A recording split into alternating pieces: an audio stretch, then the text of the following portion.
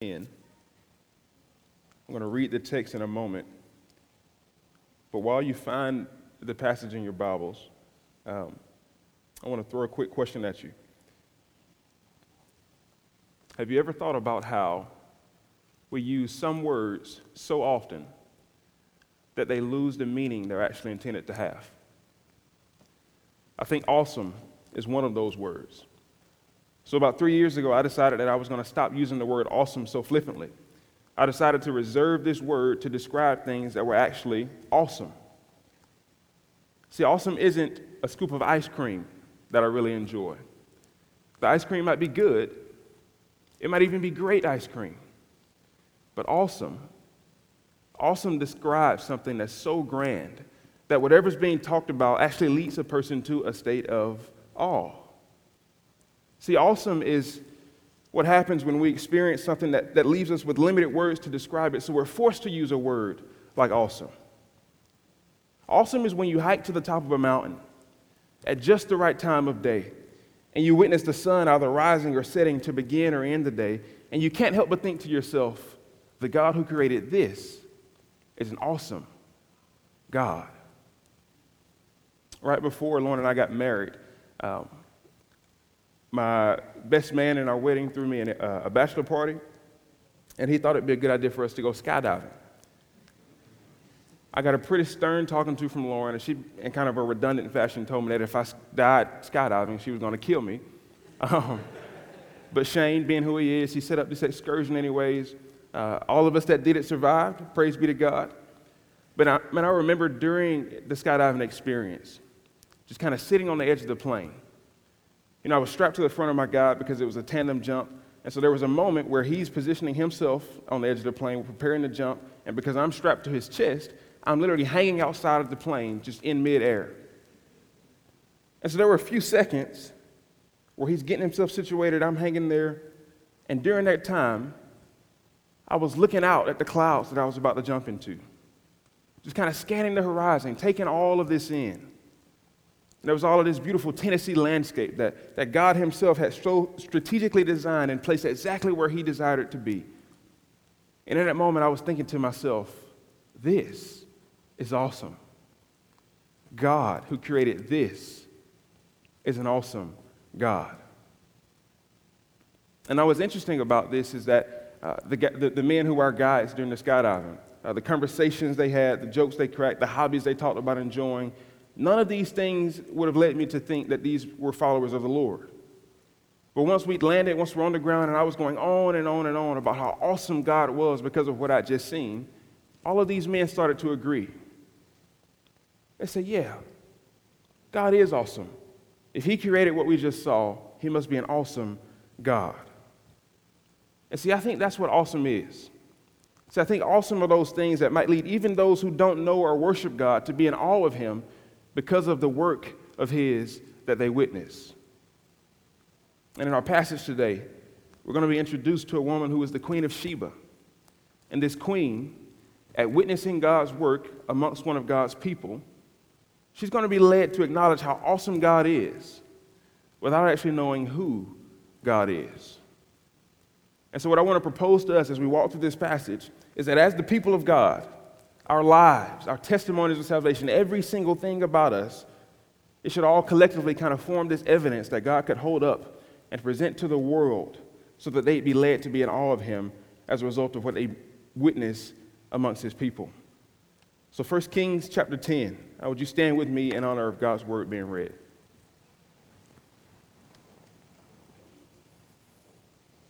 1 Kings chapter 10, we're going to read verses 1 through 13. The passage reads, Now when the queen of Sheba heard of the fame of Solomon concerning the name of the Lord, she came to test him with hard questions. She came to Jerusalem with a very great retinue, with camels bearing spices and very much gold and precious stones. And when she came to Solomon, she told him all that was on her mind. And Solomon answered all her questions. There was nothing hidden from the king that he could not explain to her. And when the queen of Sheba had seen all the wisdom of Solomon, the house that he had built, the food of his table, the seating of his officials, and the attendance of his servants, their clothing, his cupbearers, and his burnt offerings that he offered at the house of the Lord, there was no more breath in her. And she said to the king, "The report was true that I heard in my own land of your words and your wisdom, but I did not believe the reports until I came and my own eyes had seen it. And behold, the half was not told me. Your wisdom and prosperity surpassed the report that I heard. Happy are your men, happy are your servants who continually stand before you and hear your wisdom. Blessed be the Lord your God, who has delighted in you and set you on the throne of Israel. Because the Lord loved Israel forever, he has made you king, that you may execute justice and righteousness."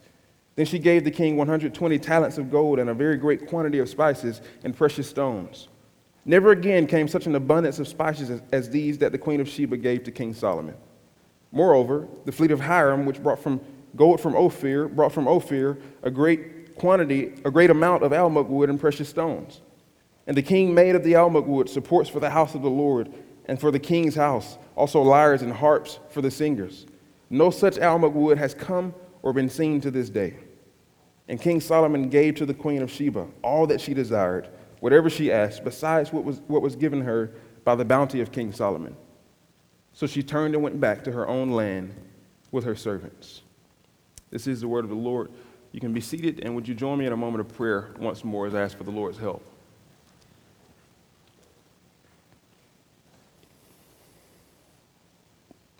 Father, we give you thanks for this day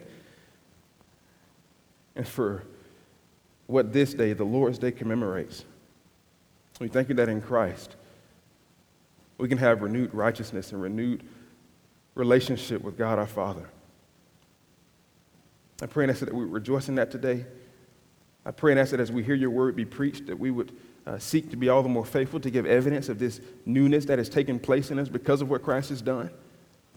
And I pray and ask, Lord, that you would give me help to preach your word with clarity, with boldness, with faithfulness. I pray and ask that you would do what only you can and allow your word to pierce the hearts of your people so that we might all leave edified and built up. And God, I pray and ask that you would make up for all of my human inadequacies. Use me now as your vessel to proclaim your word to your people. It's in the name of Christ himself I pray. Amen. So the first thing I want us to notice, in looking at the passage, is that the Queen of Sheba is unnamed.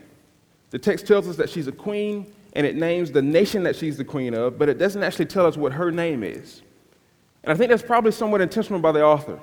See, it seems that from the very outset of this passage, he's mostly concerned with us understanding not who the Queen of Sheba is, but that King Solomon has such a level of fame and popularity that the queen of any foreign nation would have known who he was. The text says that she heard about Solomon's fame concerning or connected with the name of the Lord. And now back then there were no social media accounts. You didn't have a LinkedIn that you could go and list your employment on. So if someone was a big enough deal that foreign rulers and foreign nations were actually hearing about them in their foreign nations, this person must have been pretty prominent in society. And here you've got the Queen of Sheba. She's heard of Solomon's fame. And the text says that she heard of it concerning the name of the Lord. Now that was the case because during this time, there was such a heightened focus on spiritual powers and the worship of false gods that if a nation's ruler was evidently blessed, foreign rulers would assume that whatever god this nation worshiped must have been a god worth looking into and potentially following. So she's heard of Solomon's fame and she's heard of Solomon's God. And it says that she wanted to come and test all of this by giving Solomon hard questions. Some translations use the term riddles there, but she wants to give him hard questions to see how wise he actually was. And the author tells us all of this in the very first verse alone. Now, the reason I think he sets us up with all of these key phrases and indicators is because he wants us as readers to understand and to see that this unnamed queen who's heard of Solomon's fame and heard of the God he worships and wants to come and test his wisdom, I think he wants us to see that by doing this, she's also testing the God who gave him the wisdom. She's heard of Solomon's fame, but his fame concerns the name of the Lord. And with this, I think the author wants us to see that this Queen of Sheba represents the world and their skepticism towards both God and the people of God. So this is point number one. The very first thing we're looking at and making note of from the text, the world's skepticism. The world's skepticism. Something I believe we as God's people must be aware of as we continue to live in this kind of secular, anti-God world is that there are people in this world who are watching those who call themselves Christians. And it's not with the best intentions, it's not with the benefit of doubt that they're watching. There are people in this world who are so anti-God that they make their lives about watching and waiting and trying to witness the people of the Lord slip. And I think that's a bit of what we have here with the Queen of Sheba. She shows up in Jerusalem. She has a retinue of people and servants. She brought all of these riches with her. Now note, that's likely because she wants to make a political deal with Solomon if he actually ends up being who everyone says who he is. But she shows up in Jerusalem with all of these people and all of this stuff. And in verse 4, the text tells us that after she got there, Solomon answered all of her questions. Here's something we need to know about verse 4. So I'm preaching from the ESV, but I think the CSB's translation of verse 4 better helps us to see what's happening here with the Queen of Sheba and King Solomon. Where the ESV reads that the Queen of Sheba had seen all the wisdom of Solomon, the CSB uses the word observed. It says that she observed his wisdom, his palace, the temple, so on and so forth. And now the reason I like what the CSB does there is because it helps us to see that this Queen of Sheba seeing all of Solomon's wisdom is not her just giving a passive glimpse to it. It says that she observed his wisdom. And I think it's showing us that the queen was intentionally looking at all that Solomon had to offer. She's paying attention to the very details of his fortune. I think this is probably likely like the kind of observation that your mother-in-law does when she comes to your house and kind of drags her finger along your furniture just to make sure you've been doing a good job cleaning up and like there's not too much dust. I think that's the observation we have here with the Queen of Sheba. She shows up and she's walking throughout Solomon's palace, giving intent to all that he has. This actually makes me think of when I was buying Lauren's engagement ring. I went to a jeweler that some friends of mine recommended. They said the guy he sold great stones and he was well educated about his work. And so I go and I'm talking with him about what I think I want to buy. I'm like, yeah, I think Lauren wants this kind of diamond on this kind of gold. And he says, okay, are you looking more for clarity or are you looking more for size? I never thought about diamonds a day in my life. So I'm like, I'm not sure what clarity is. Could you explain to me what that is and then I'll let you know. And so what he does is he goes and gets a few diamonds and he begins teaching me about the different levels of clarity within a diamond. And he explained how the size of a diamond isn't actually the top indicator of value, but the clarity, meaning how crystal clear a diamond is, how much capacity a diamond has to shine brightly. That's what gives a stone its value. He said, no, he does the thing where he gets the microscope and he pulls out his little flashlight and he starts twirling these diamonds under the microscope. And as I'm looking through the microscope with him, what I'm seeing is, I'm like, okay, oh, I understand. I get it. Some of these diamonds shine much more brightly than the other ones do. I was learning to see the clarity of diamonds. I was being taught about the value of diamonds because I paused to give intentional observation to them. And you and I both know that there are a lot of things in this life that can appear vibrant from afar until you get up close with intentional observation. And so here we've got the Queen of Sheba, and she's observing Solomon's palace in this way. Now remember, she represents the skepticism of the world. So as we continue thinking about how the world is skeptical of us as God's people and how they're purposely watching us, trying to see if we're who we actually say we are, I think this should lead us to ask a question of ourselves. What will people see if they get up close and observe our lives? What will they find? Will they find that we're faithful in our jobs and in our schoolwork because we do all things for the Lord and not for man? Will they find that we have healthy marriages where we seek to serve one another because that's what God calls spouses to do? Will they find that we make it a priority to be with our church family because we want to be joined together in love and fellowship like the Lord calls us to? Will they find that dating relationships are honoring to the Lord even behind closed doors because we pursue purity and abstinence outside of marriage like God has told us to in his word? What will people see if they get up close and observe our lives? We can all attest to the fact, right, that you don't have to live very long to know that you can live a life that appears vibrant from afar while having all kinds of ungodly stuff going on up close. If people were to know our thoughts or what goes on in our hearts, would they think the same way about us that we can lead them to think about us from afar? Friends, I think we should want to be people who repent for those sins that are hidden so deep that the world would never know they were there without getting up close and observing through a microscope. Let's be a people who search our hearts for those sins so that we can be deeply pure before the Lord with a diamond-like clarity that shines to him and pleases him when he twirls our lives under his own microscope. I think God cares about the details that become clear with close observation. And if the world is going to be skeptical, then shouldn't our lives be vibrant and provide evidence of who God is?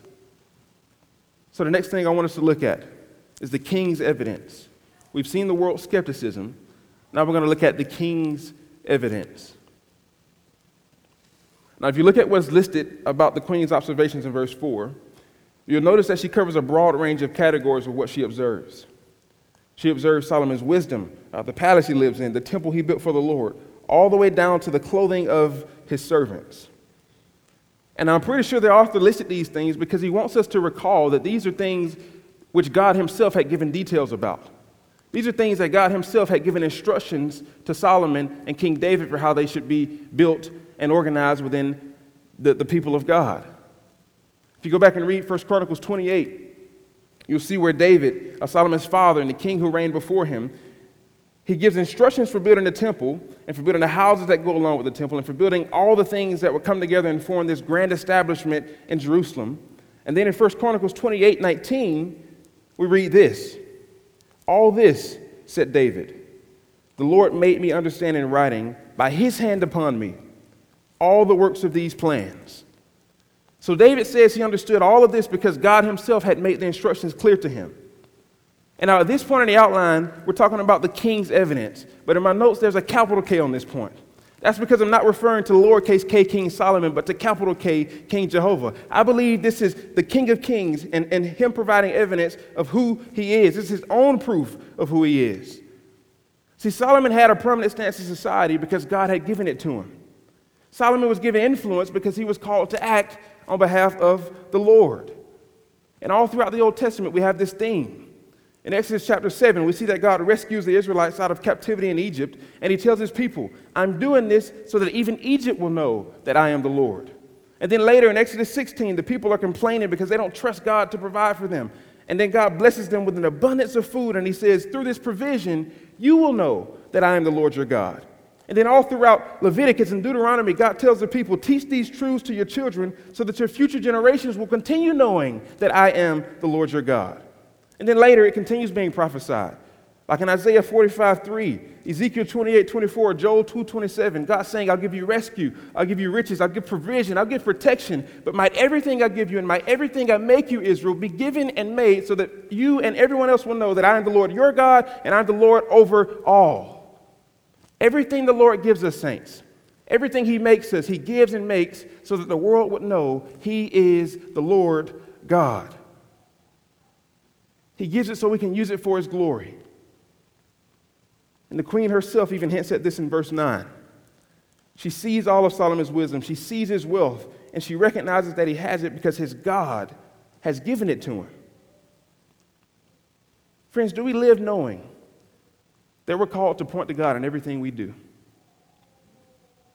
It's been that way since the beginning of time. I give you this, I make you that, so that the world will know I am the Lord.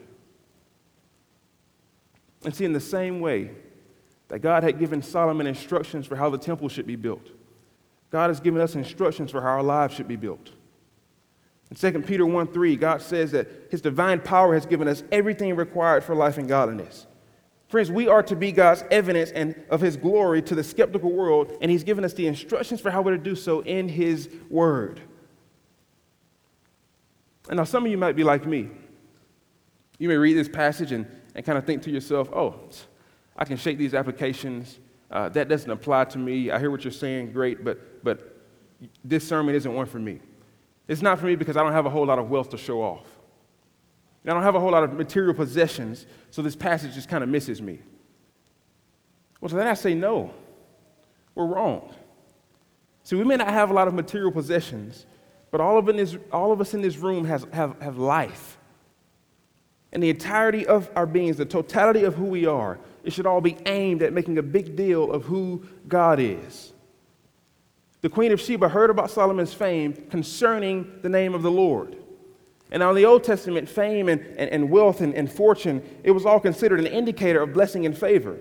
But in the New Testament, some of us may have fame and fortune, but all of us who are followers of Christ have the number one, more significant indicator of blessing and favor from the Lord. We have new life in Jesus Christ and His Holy Spirit that infills us. And it's this, saints, that we're to leverage and steward and put on the forefront for the world to see our Lord's glory. When we gain new life in Christ, we gain the number one, most valuable thing ever worthy of having. And we should steward that blessing as a gift given to us to glorify the one who's given it. Amen? I think I'd argue that what the Queen witnesses in the Old Testament in Jerusalem, God is desiring for Oakhurst Baptist Church to be in the 21st century Charlotte, North Carolina. Notice that one of the things she observes in verse 5 is the Lord's temple. It says that after she'd seen Solomon's burnt offerings that he offered at the house of the Lord, there was no more breath in her. Now, the house of the Lord, or the temple, that in the Old Testament was the architectural structure that represented God's presence. If you go back and read chapter 8, you'll see where Solomon has this long dedication of the temple, and he dedicates it as a place where God would dwell and where the people of God would come to worship him. But in the New Testament, Christ comes, and there is no more physical temple. See, thankfully, there isn't one place that represents the presence of God anymore. But we, the people of God, we carry God's presence with us because He fills us with His presence. He fills us with His Spirit when He saves us. Ephesians 2 tells us that we do this as individual bricks which come together to form a holy temple for the Lord. But do we see the joy in this? Friends, we glorify God as individual bricks which come together to form a breathtaking, awe-inspiring house of the Lord Himself. We glorify God in that way. And one of the clearest ways we see this nowadays is through our involvement with the local church. So when we do things like gather on a Sunday morning and sing worshipful songs like we've done today, that glorifies God. Or when we're outside the church walls and we provide a meal for a church family that's fallen into a rough spot.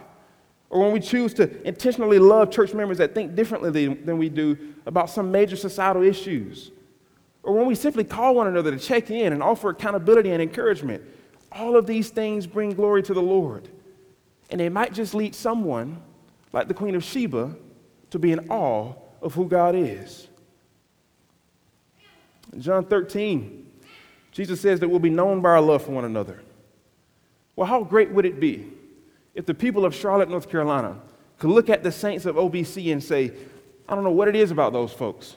I'm not sure why they love one another in such a radical way, but I'm drawn to it, and I want to go be a part of it.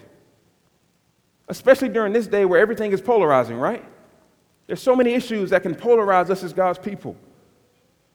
But let's strive to show the church as a unified body when the world around us demonstrates the opposite with division. We as individuals and as church family are our King's evidence of His glory. And when the world witnesses His evidence, through us as the people of God, we give them a testimony that cannot be denied. So the next thing I want us to look at is the Queen's response, how she responds to this evidence. We've seen the world's skepticism. We've seen the King's evidence. Now we're going to look at the world's response. That's point number 3, the world's response.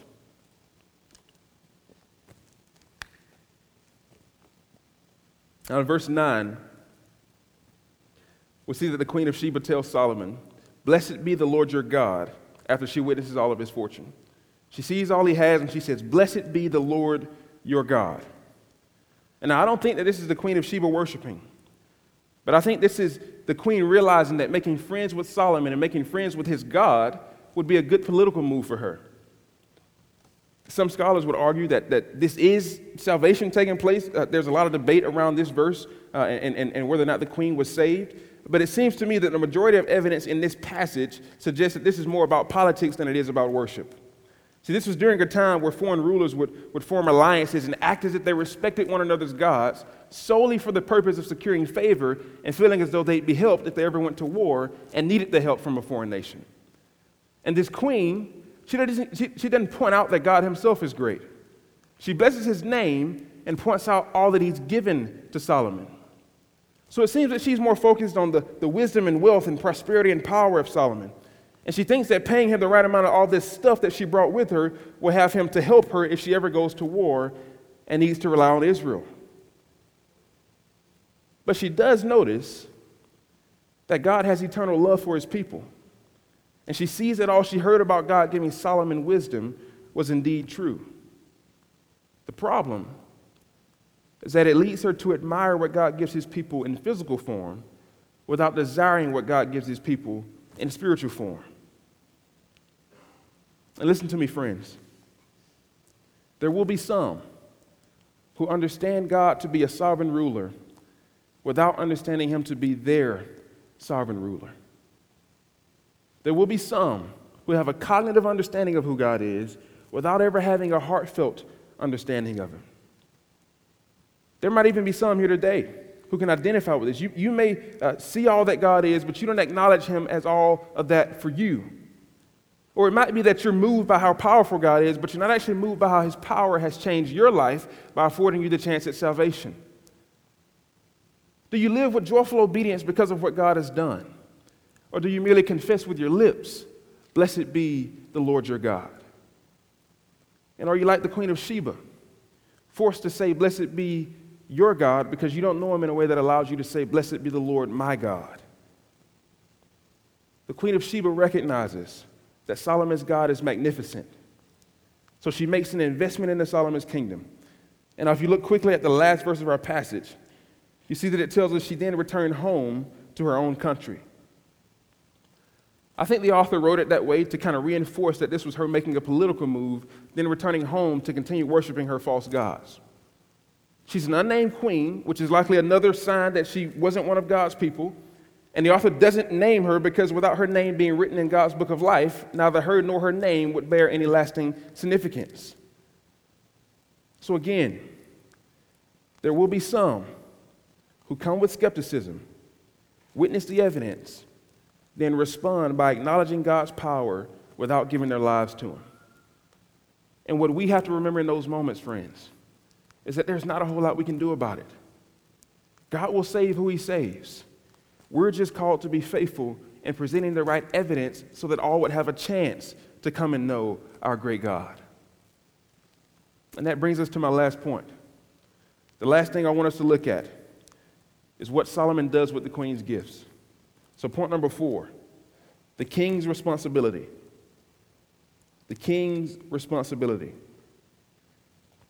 Now, this point in my outline is no longer talking about uppercase K King God. We're now talking about lowercase k King Solomon.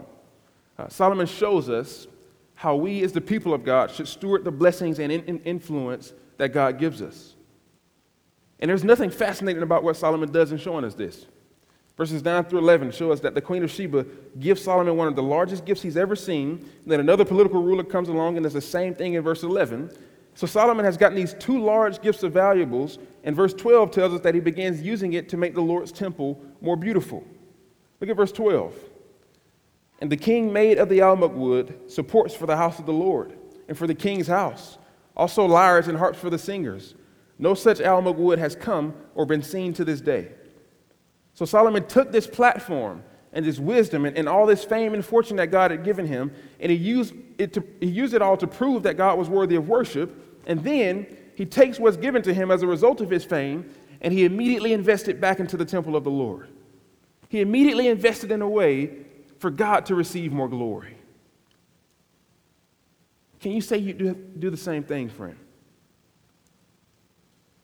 Do we live life taking all that God has given us, taking all that he's made us, seeking to be a blessed people for the sake of blessing God? Or are we more about using God's gifts for our own personal gain? When people look at our lives and how we use our gifts from God, are they left breathless at the glory of the Lord like the Queen of Sheba was? Is there a level of holiness and love for God among us that would take someone's breath away? This is the only way worthy of living, friends.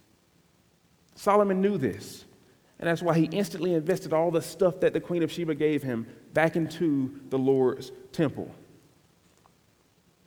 But now what I don't want to do is to make it seem like King Solomon is all good in this passage, because I do have bad news. I come up in a preaching tradition where we tend to talk to one another in church. So why don't you just look at the person that you came with and say, uh-oh. Say, bad news is coming. So this passage doesn't end by continuing on with the good, holy Solomon that we've seen thus far.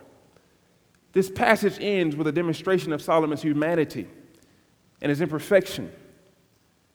Verse 13. It's one of those verses that, man, in my sermon prep, commentaries kind of let me down. You know, sometimes you're studying a passage and you come to a verse that seems like nobody's got a single thing to say. And so I get to verse 13 and I read, "And King Solomon gave to the Queen of Sheba all that she desired, whatever she asked besides what was given her by the bounty of King Solomon. So she turned back and went back to her own land with her servants." And no commentators seem to want to explain why this verse was there. So I'm like, okay, either there's something extremely obvious and I'm just missing it, or even the commentators aren't sure why verse 13 is there. So I start doing the seminary stuff, you know, the things they teach you when you go through school. I start asking all the good questions, like, why is this here?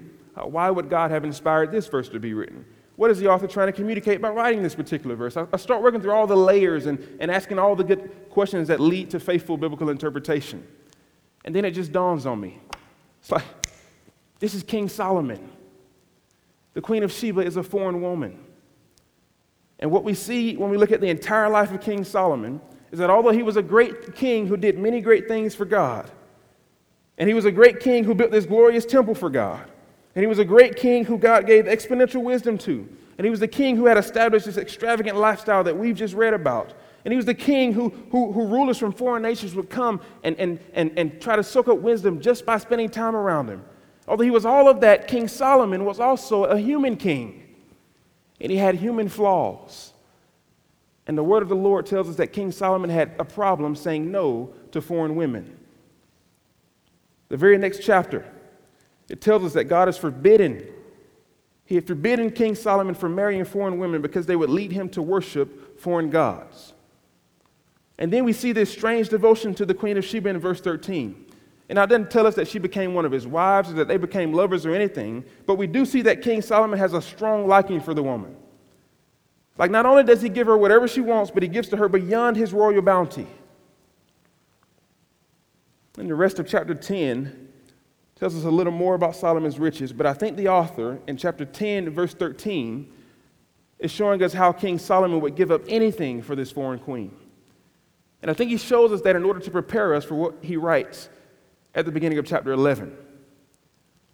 Now, thus far, the entire book of 1 Kings has been all about Solomon's wealth and his wisdom and his faithfulness to God. But then we come to chapter 11, verses 1 through 3, and we see King Solomon's kryptonite. I'm going to read those verses really quickly. Chapter 11, verses 1 through 3 says, "Now King Solomon loved many foreign women, along with the daughter of Pharaoh, Moabite, Ammonite, Edomite, Sidonian, and Hittite women, from the nations concerning which the Lord had said to the people of Israel, 'You shall not enter into marriage with them, neither shall they with you, for surely they would turn away your heart after their gods.' Solomon clung to these in love. He had 700 wives who were princesses and 300 concubines, and his wives turned away his heart." 700 wives and 300 concubines, most of them foreign. So King Solomon fails.